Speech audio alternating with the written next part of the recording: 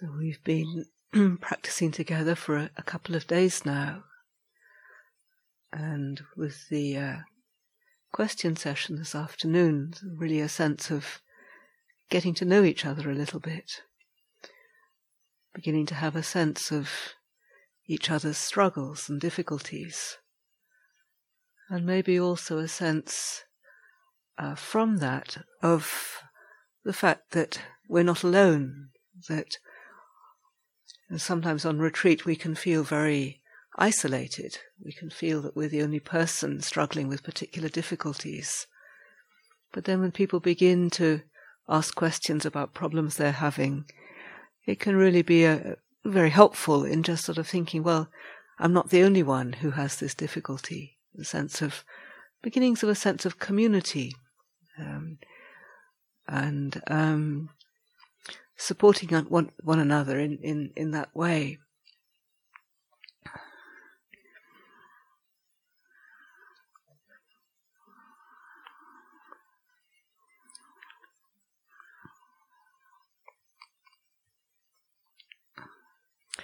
So I was very touched by people's willingness to ask questions about quite personal, quite difficult struggles.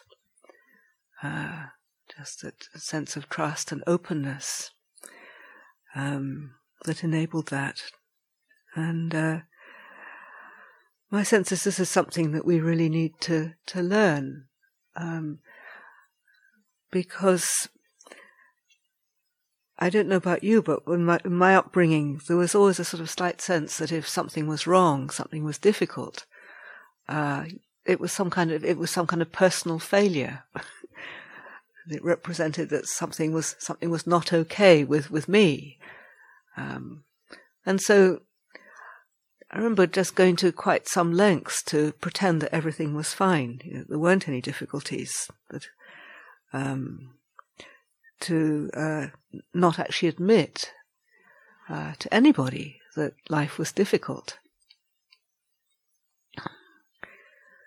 But in terms of our Dhamma practice, this is actually a necessity, a fundamental part of our practice, to be able to really be very honest about what's going on for us.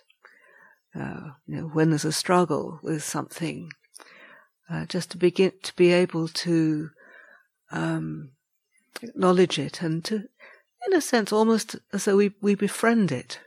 Say, okay, there's this difficulty here.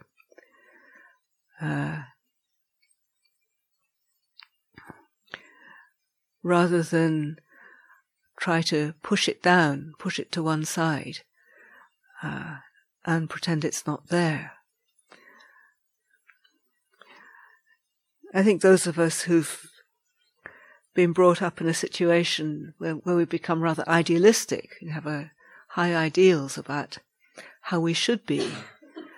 Like I was brought up in a Christian family, and very strong emphasis on being kind and not being angry, and being gentle and good, being a good person, and not having not being irritable or grumpy or jealous. And these things were I don't know if it was ever said that they weren't acceptable, but I always had the sense that they weren't acceptable. So when I began to be aware of these things arising, it was quite painful, quite difficult to acknowledge, because it seemed like some kind of personal failing.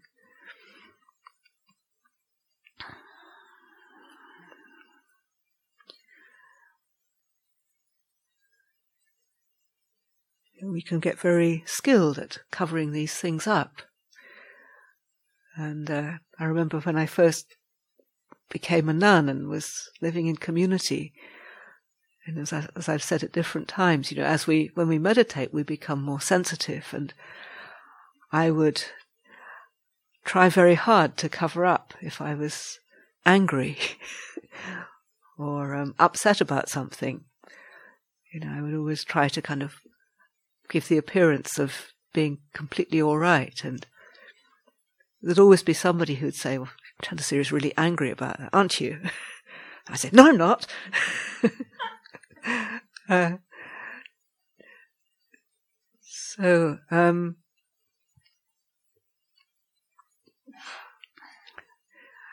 There's a quality of the Buddha, one of the that we recollect, that I particularly like. The Pali word is lokavidhu. Loka is the world. Vidhu is one who knows, one who is wise to the world. And the way that I interpret this is that the Buddha is somebody who knows, who understands every aspect of our human predicament. From the most wonderful, the most exalted conditions to the most hellish, the most awful mind states or conditions that as a human being we can experience. And what makes the Buddha is the fact that he's aware, he knows these things for what they are. So to begin with, when I first began to reflect on that, I found it a very encouraging invitation to not be intimidated by the difficult things that I experienced in my mind, but rather to be like the Buddha, to be one who knows, who's willing to investigate, to explore whatever arises in consciousness, whatever is kind of there in front of your nose, that you're willing to open to that, to acknowledge it. The other aspect of this quality of knowing, is that what the Buddha knows is also that these are simply conditions of the mind. They're not who and what we are, essentially, and that they are transient. They change, having arisen, they cease. So that too is helpful. Don't have to turn it into an enormous burden or an enormous problem.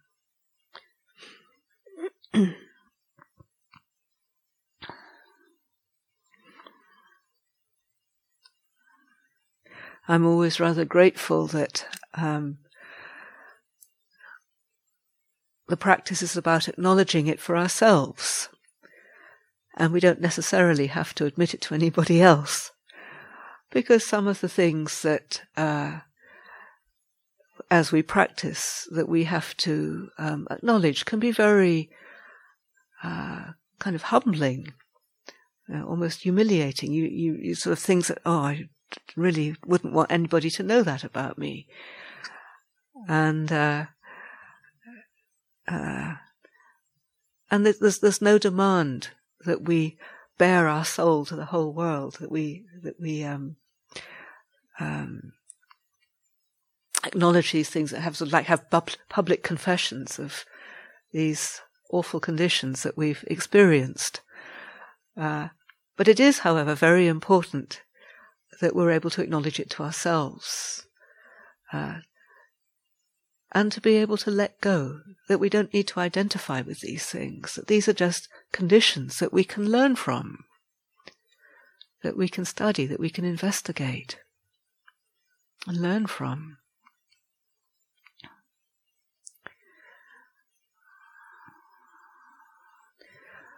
One of the things that makes this openness bearable is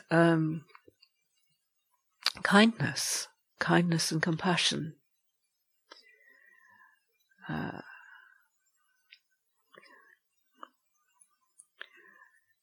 When I first, heard about the metta, loving kindness, the way it was taught was very much about kindness towards other people.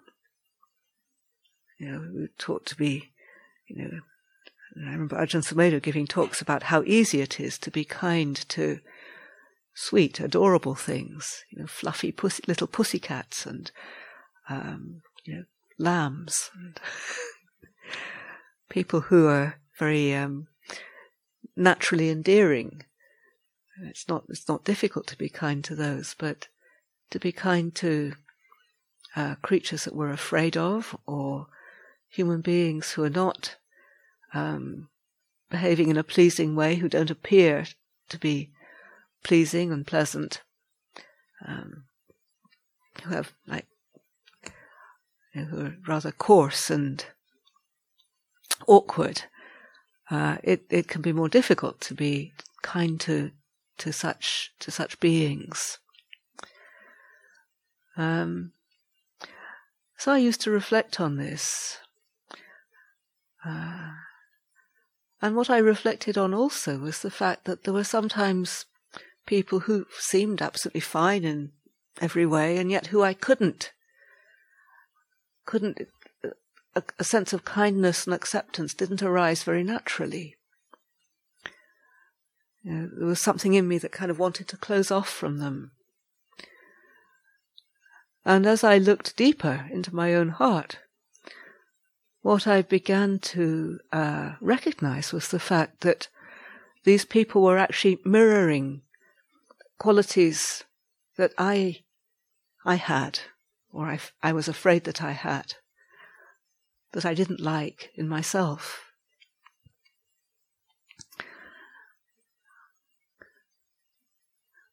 It's quite a humbling thing to acknowledge, when you see somebody and you really don't like them.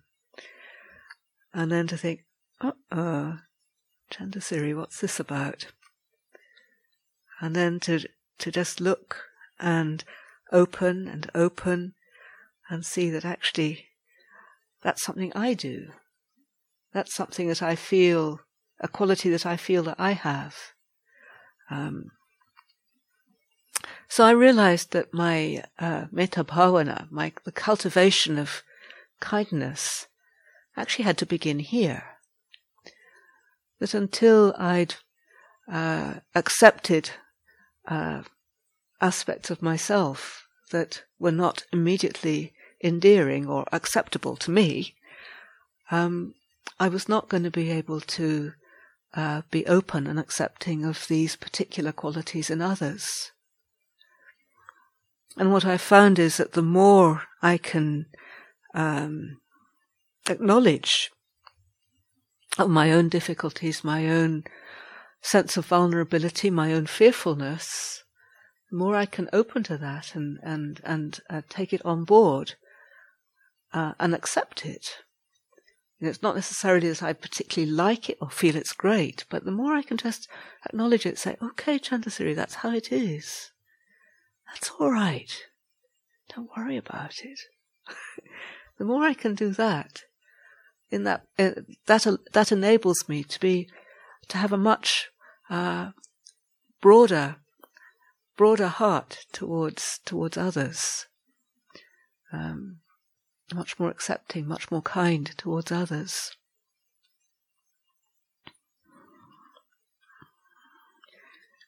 So a lot of the practice is, well, in my opinion, from what I've discerned in my own practice, a lot of it is about befriending ourselves, rather than, liking the things that we do rather well, rather good at this, rather good at that. We like that, but we don't like our weakness, we don't like our vulnerability, we don't like our fearfulness. We don't like our shyness, perhaps. If we're shy, if we feel awkward, don't like, the foolishness. Don't like the pride. I remember my first retreat with Ajahn Sumedho, and him asking me how I was doing, and I might have said this already. Actually, can't remember. But anyway, asking me how I was doing, and I said, it's really great. I love the monastic routine. And then bursting into tears and say, but I've got all this pride. Sort of thoughts of pride, of being better than other people. And I really didn't like that. It wasn't a quality that I found acceptable. I didn't think it was okay to be proud or conceited. And he went very quiet for a bit. The monk who was with him just looked at the floor.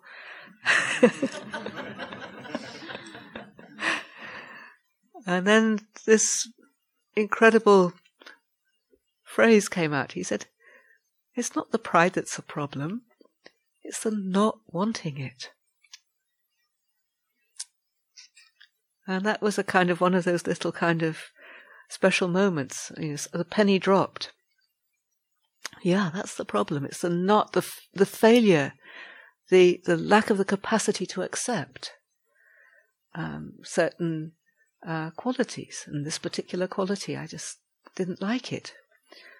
But then when we contemplate Lokavitu, the Buddha who knows the worlds, I found it enabled to me to take an interest in every aspect of my character, because I want, it's a way of learning about the human predicament.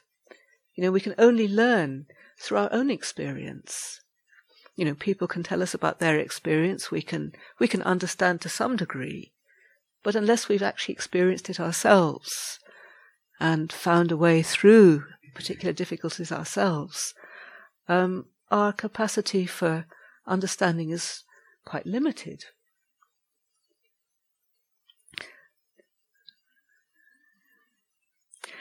As long as we identify with these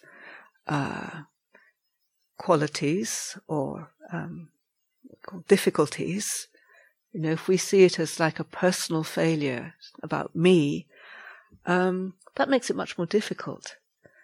But when we look at it as just part of the human predicament, then it becomes less personal, even though it is to do with this being here.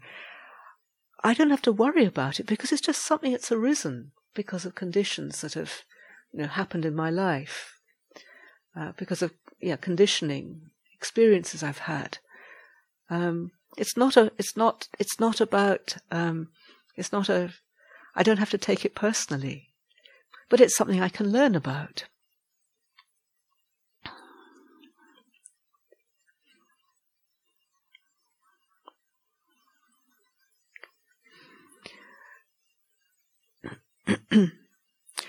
Having acknowledged these things, it's much easier to respond skillfully to them.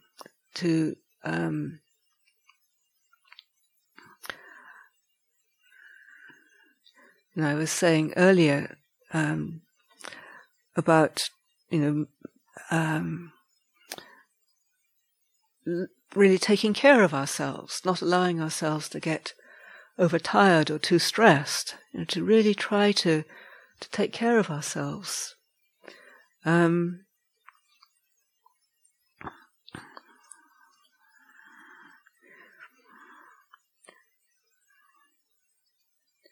Because there are times when we do feel irritable and grumpy, and if we don't make allowance for this, then when they arise, it's quite likely that we're going to do or say something that is regrettable. That might hurt somebody, or we might make a complete fool of ourselves, which can be embarrassing. Obviously, we would prefer not to do that.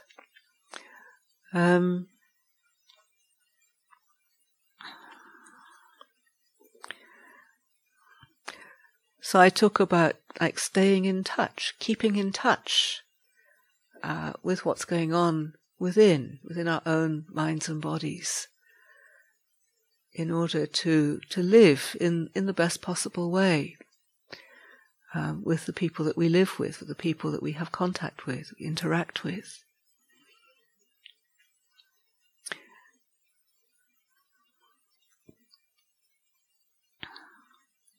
So being able to acknowledge if we're feeling grumpy, irritable,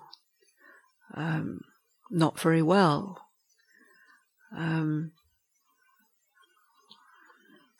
if we're feeling upset.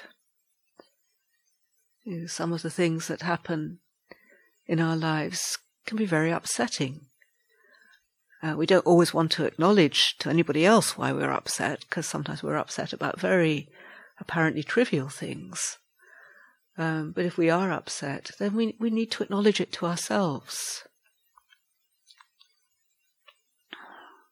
so we can make allowances, taking care.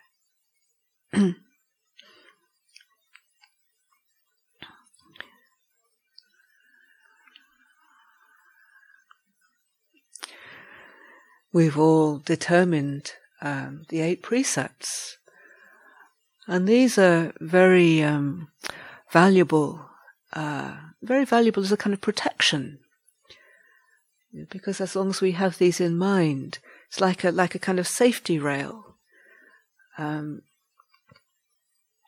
So, if we are feeling grumpy or upset or irritable or whatever, or even really angry about something, if we become really enraged about a comment or a situation,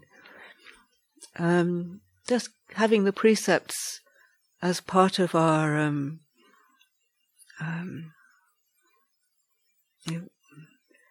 something that we've determined, something we've have very clear in our mind, that this is something that we take very seriously, then the chances of doing anything that is really harmful are greatly reduced.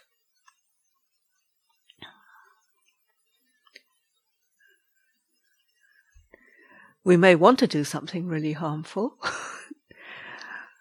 but when we reflect on the precepts and the reasons for the precepts, we realize, no, these precepts are for my welfare. These are to protect me. These are a support to me, to help me to not do anything that's going to make life even more difficult, even though I might want to.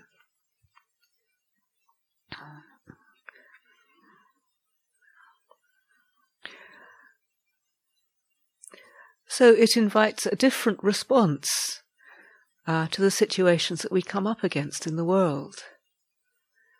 The situations that come up against in our families or in our society.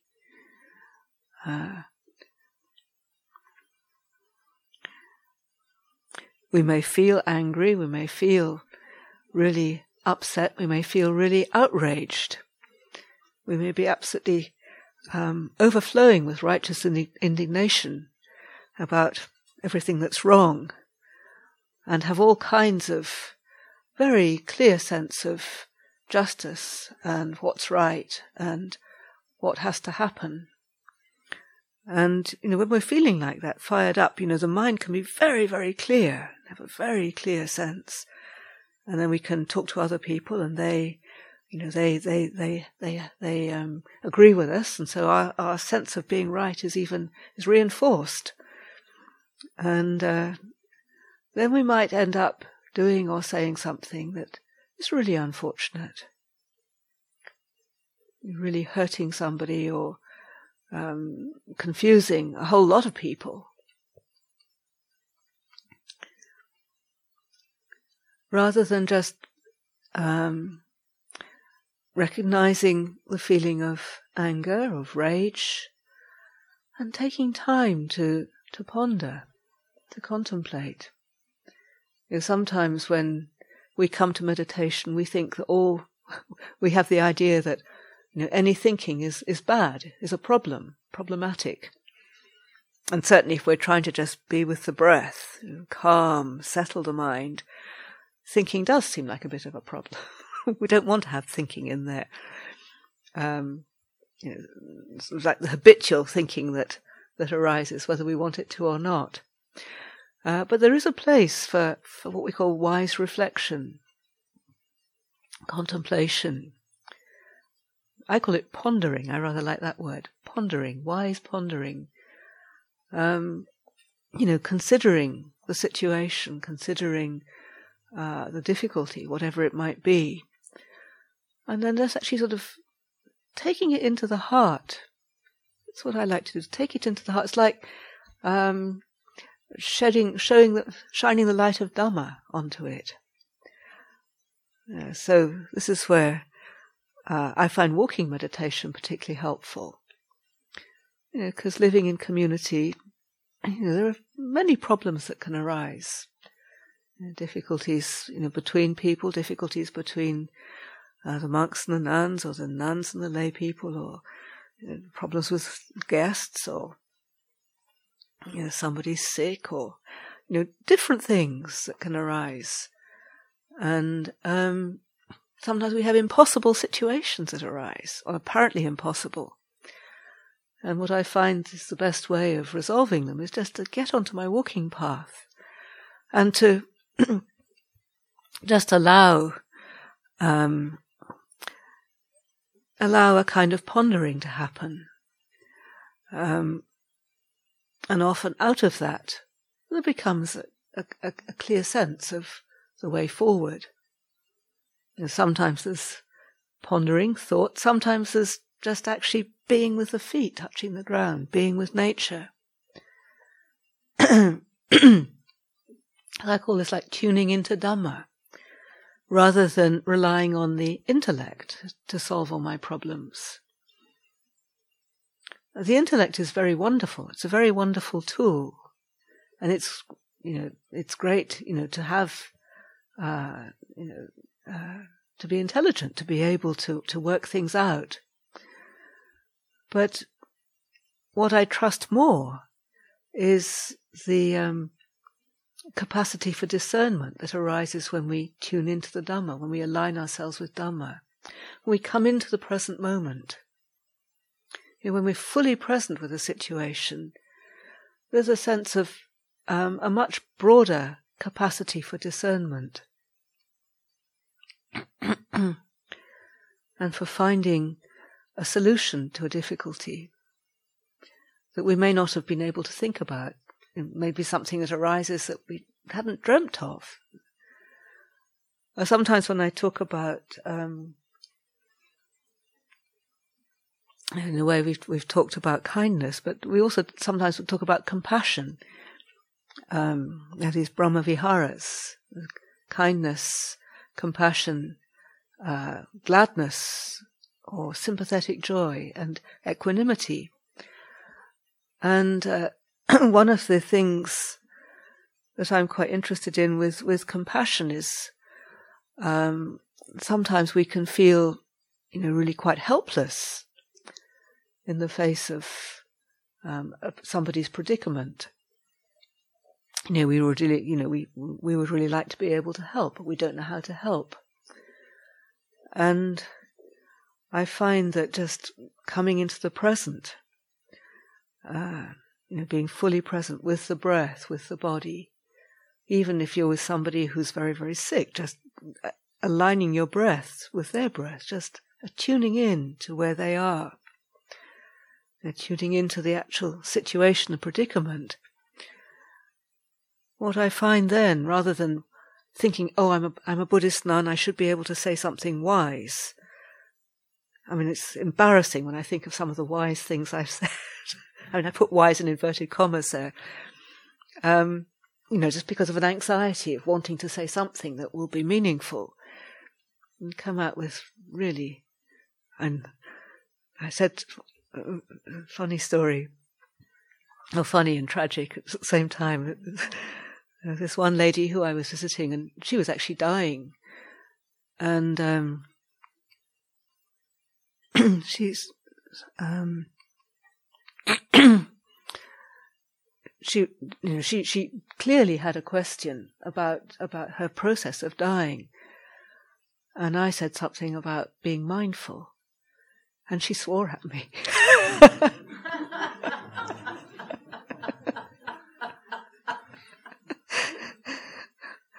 And she was absolutely right, because I was just trying to be wise. I was trying to say the right thing.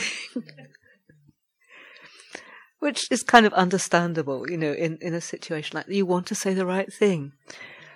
But now what I trust much more than my thinking mind and all of my lists of the different qualities of Buddhist teachings, what I trust much more now is just the capacity to not know. To be right there, to not know. And maybe you don't say anything. Maybe you're just there with the person. Maybe that's what's needed. Maybe you say something that you think, oh my goodness, where did that come from? Why did I say that? And it turns out it's exactly the right thing.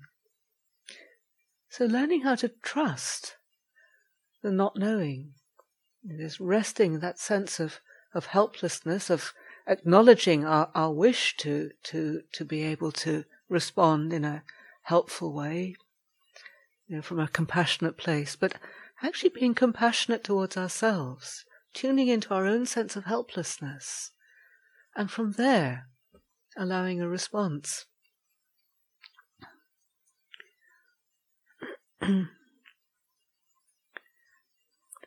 So compassion is not necessarily saying, oh, you poor thing, I'm going to say something wise, I'm going to help you. Me and you, and I'm the one who's going to help you. But entering into relationship, entering into the person's predicament. And very often with people who are dying, if you're really there with them, what you find is you learn much more from them than you could ever share from your own experience. Because they're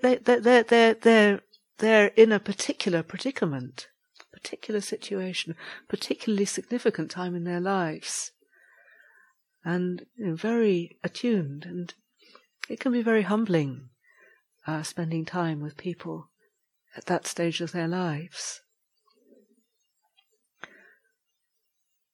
So to think of compassion rather than being, I'm going to help you, is more a willingness to enter into relationship with a person, with a situation, and allowing a response to come from there, from that quality of presence.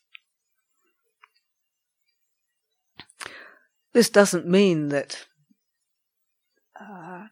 feeling concern, when we hear of somebody's difficulty, is a bad thing. It's a beautiful quality to be open and to be the inclination to help. But just to recognize that sometimes, if it's coming from a place of anxiety or a sort of pressure to do something, it's not always going to be the most helpful thing. On the other hand, as Ajahn Sumedho once said, in response to a question somebody had about doing the right thing, he said, well, if you want to do something helpful, then just do it. Don't hold back.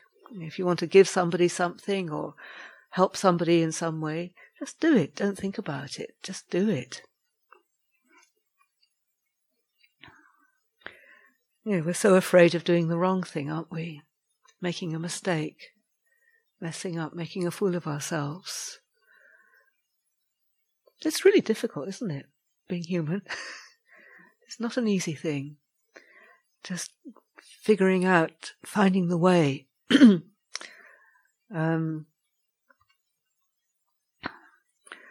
But we learn through getting it wrong. Like with this dear friend when she was dying, and she said something very rude. And that was a very good lesson for me. I learnt something.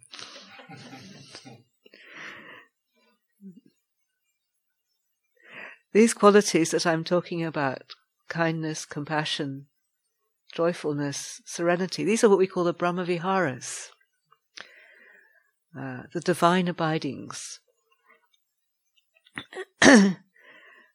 And they're qualities that arise when we let go of self-concern, preoccupation with me.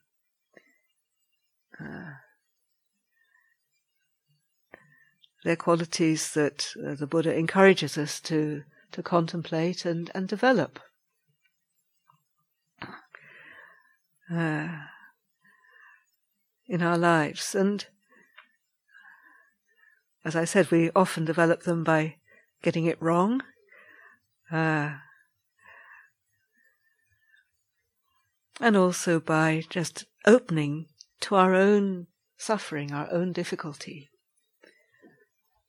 That's an aspect that it's something that maybe you might not have thought of.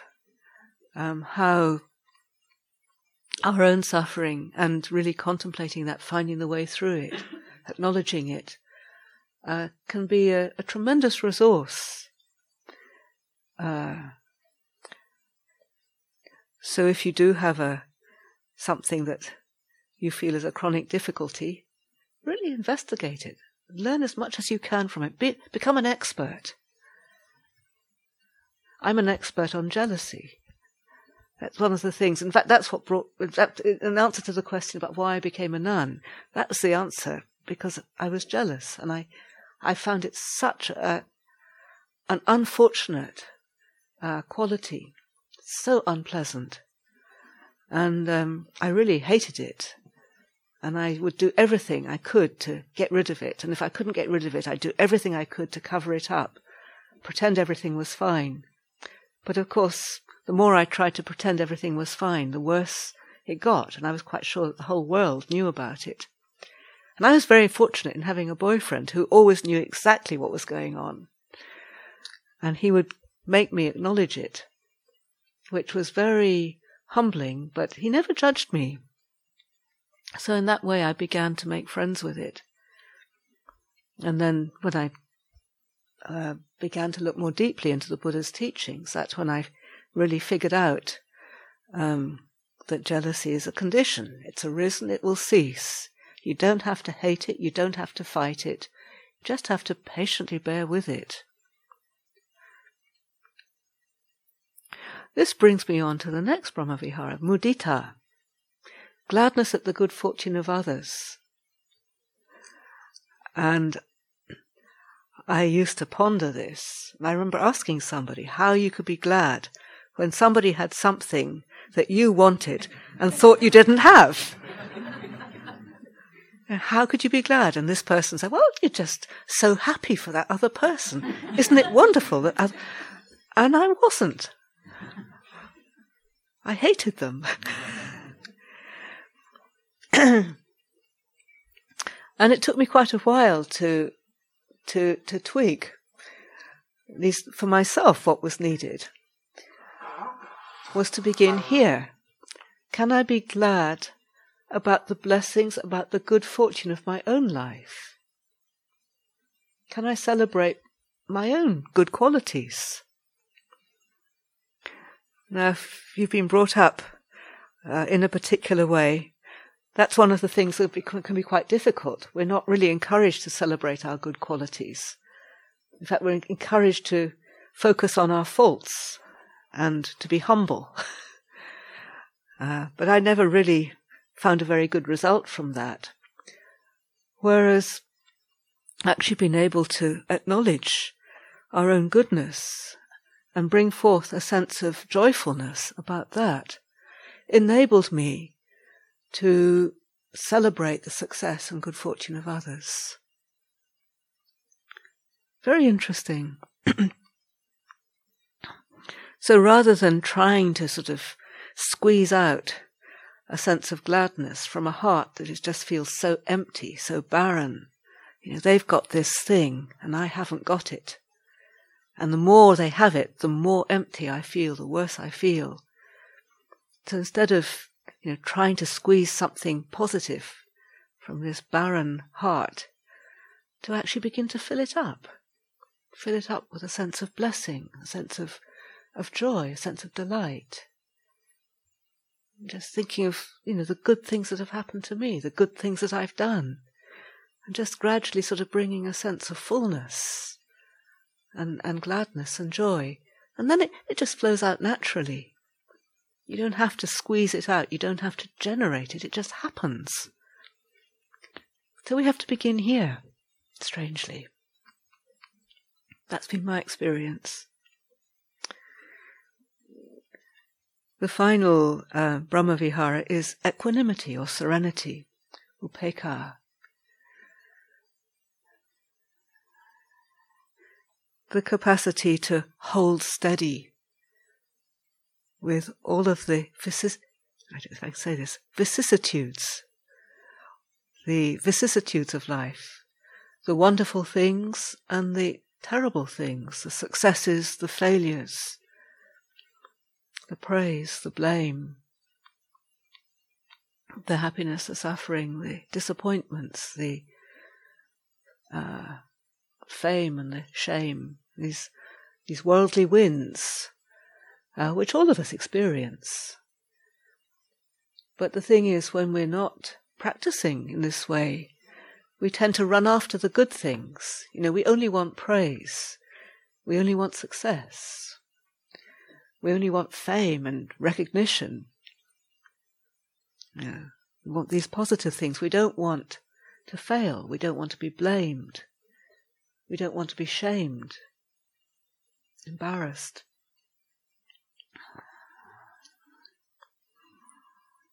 But the more that we can acknowledge that these things are part and parcel of human life. And the Buddha himself, he said, there's nobody who is only praised and never blamed. He himself was frequently blamed. He was greatly revered and loved, but he also received a lot of criticism and blame from different people. I find, I hate being blamed. I hate being criticized. But one of the things I try to do, and that I find really beneficial, if I am being blamed, is to actually stay with that feeling. You know how normally when you're blamed, you try and justify it, you try and blame the other person back. Somebody finds fault with you, you try and find fault with them, or you try and justify it. But to be able to just accept when somebody criticizes you or blames you, and just notice what it feels like. Not saying, well, they're right, I'm a terrible person, of course I'm a miserable failure, I shouldn't have done that, and so on, but more just accept it. And the Buddha, he said something very interesting about when you're blamed. There's two things to contemplate. One is truth. So if you're blamed, you know whether it was justified or not. You know whether you actually did what the person was blaming you for or not. Maybe that they've got it completely wrong and that you didn't do whatever it was that you're being criticized for. So contemplate that, come to that place. And the other thing is non-harming. So you don't retaliate, you don't blow up back at them or punch them in the nose. So just contemplating those things can help us to just stay steady with the feeling of being blamed. And from there, just that quality of presence can come a suitable response. It may be suitable to offer an explanation. It may be suitable to just accept it. Say, thank you very much for pointing that out. How many of us can do that? Thank you very much. Not easy, is it? But somehow, when we experiment with that, we become much less fearful. I don't know about you, but it's much less now because I've worked on it. But we can be terrified of doing the wrong thing and being blamed. The story I often tell of one of the nuns. She's no longer a nun, sadly, but it was a very public occasion here at Amaravati. A lot of people, and the nuns were sitting up on some kind of, at the front, and Ajahn Sumedho was in the middle, and the monks were on the other side. And this nun, she did something that moved something. I think it was a time that people were making offerings, and she moved something. And Ajahn Sumedho ticked her off, quite publicly. And I was really impressed with how graciously she took it. She didn't sort of seem to be thrown by it too much. She just listened and it wouldn't have been appropriate to retaliate, but she just listened, she took it. And then afterwards she said, well, I thought I was doing the right thing, but it turned out not to be the right thing. I thought, that's brilliant. How many of us can do that? So equanimity is about learning how to stay steady, rather than always reaching out for the good things and trying to avoid the things that we don't like. Just staying steady and recognizing that life is like a seesaw. Sometimes you're going to get praised, sometimes you're going to get blamed, sometimes you're going to be successful, sometimes you're going to fail. I used to help prepare the newsletter, and we had a photocopier, and we'd have to photocopy hundreds of copies of this thing, and there'd be sort of, 4 or 5 double-sided pages. And I always used to call the photocopying my equanimity practice, because sometimes it would go well, but often it would go disastrously wrong, and it would take 3 times as long as I had hoped, and I'd waste a lot of paper, and it would be very, very frustrating. And, if I wasn't doing my equanimity practice, I would get so frustrated, so upset, and probably have given up, but I would call it my equanimity practice. Just stay steady, Chandasiri. It's all right. Just keep going. Stay steady. It's okay. And eventually the job would get done. Equanimity is also about a response to conditions that we see or hear of around us. And this requires a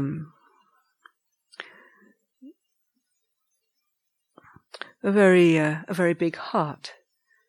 And also, my sense is it also requires the capacity to be aware of our limitations, and not to try to take on too much of the suffering of the world. Because there are some things that we just can't bear, we can't open to, it's too much.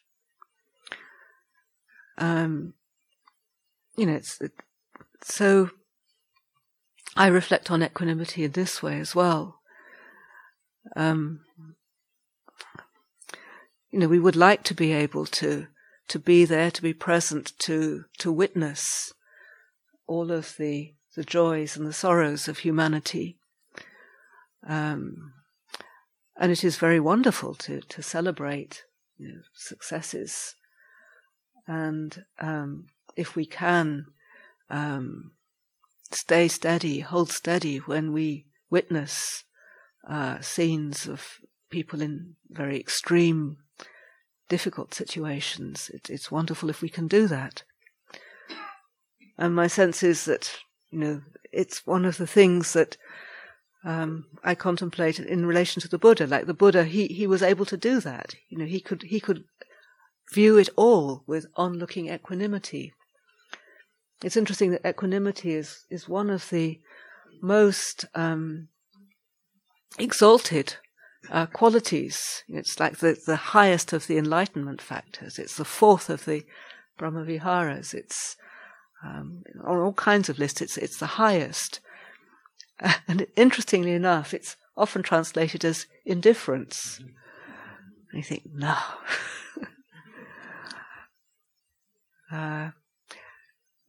For me, it's a much more vibrant, it's a much more vital kind of quality of the capacity to witness and to hold steady. Sometimes that's all we can do in a situation, is just witness, hold steady, bear with it.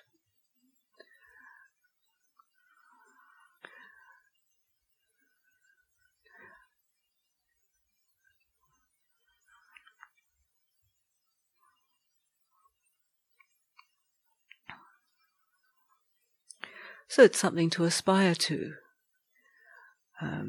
And to recognize our limitations, not blaming ourselves, beating ourselves up, feeling like a hopeless case, but responding with with compassion, with equanimity. Okay, I don't have the capacity for that right now. I can't bear that. So we bear what we can bear as an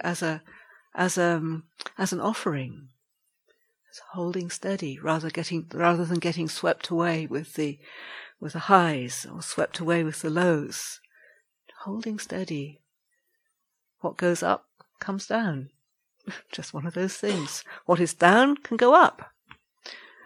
That's life. So to recap, the 4 Brahmaviharas, metta, or kindness, loving kindness, acceptance, acknowledgement. Karuna, compassion, the capacity to bear with our own suffering and the suffering of another. Mudita, gladness at the good fortune of ourselves, the blessings of our own life, and the blessings that we see all around us in other people's lives, their successes, their happiness, their joy. And upekkha, equanimity, that capacity to just hold steady. If somebody's having a wonderful time, great, that's fine. Enjoy. If somebody's having a terrible time, okay, bear with it. It'll change. So these beautiful qualities that we can contemplate in our own practice, and that we can generate within our own hearts. So I offer this for your contemplation this evening.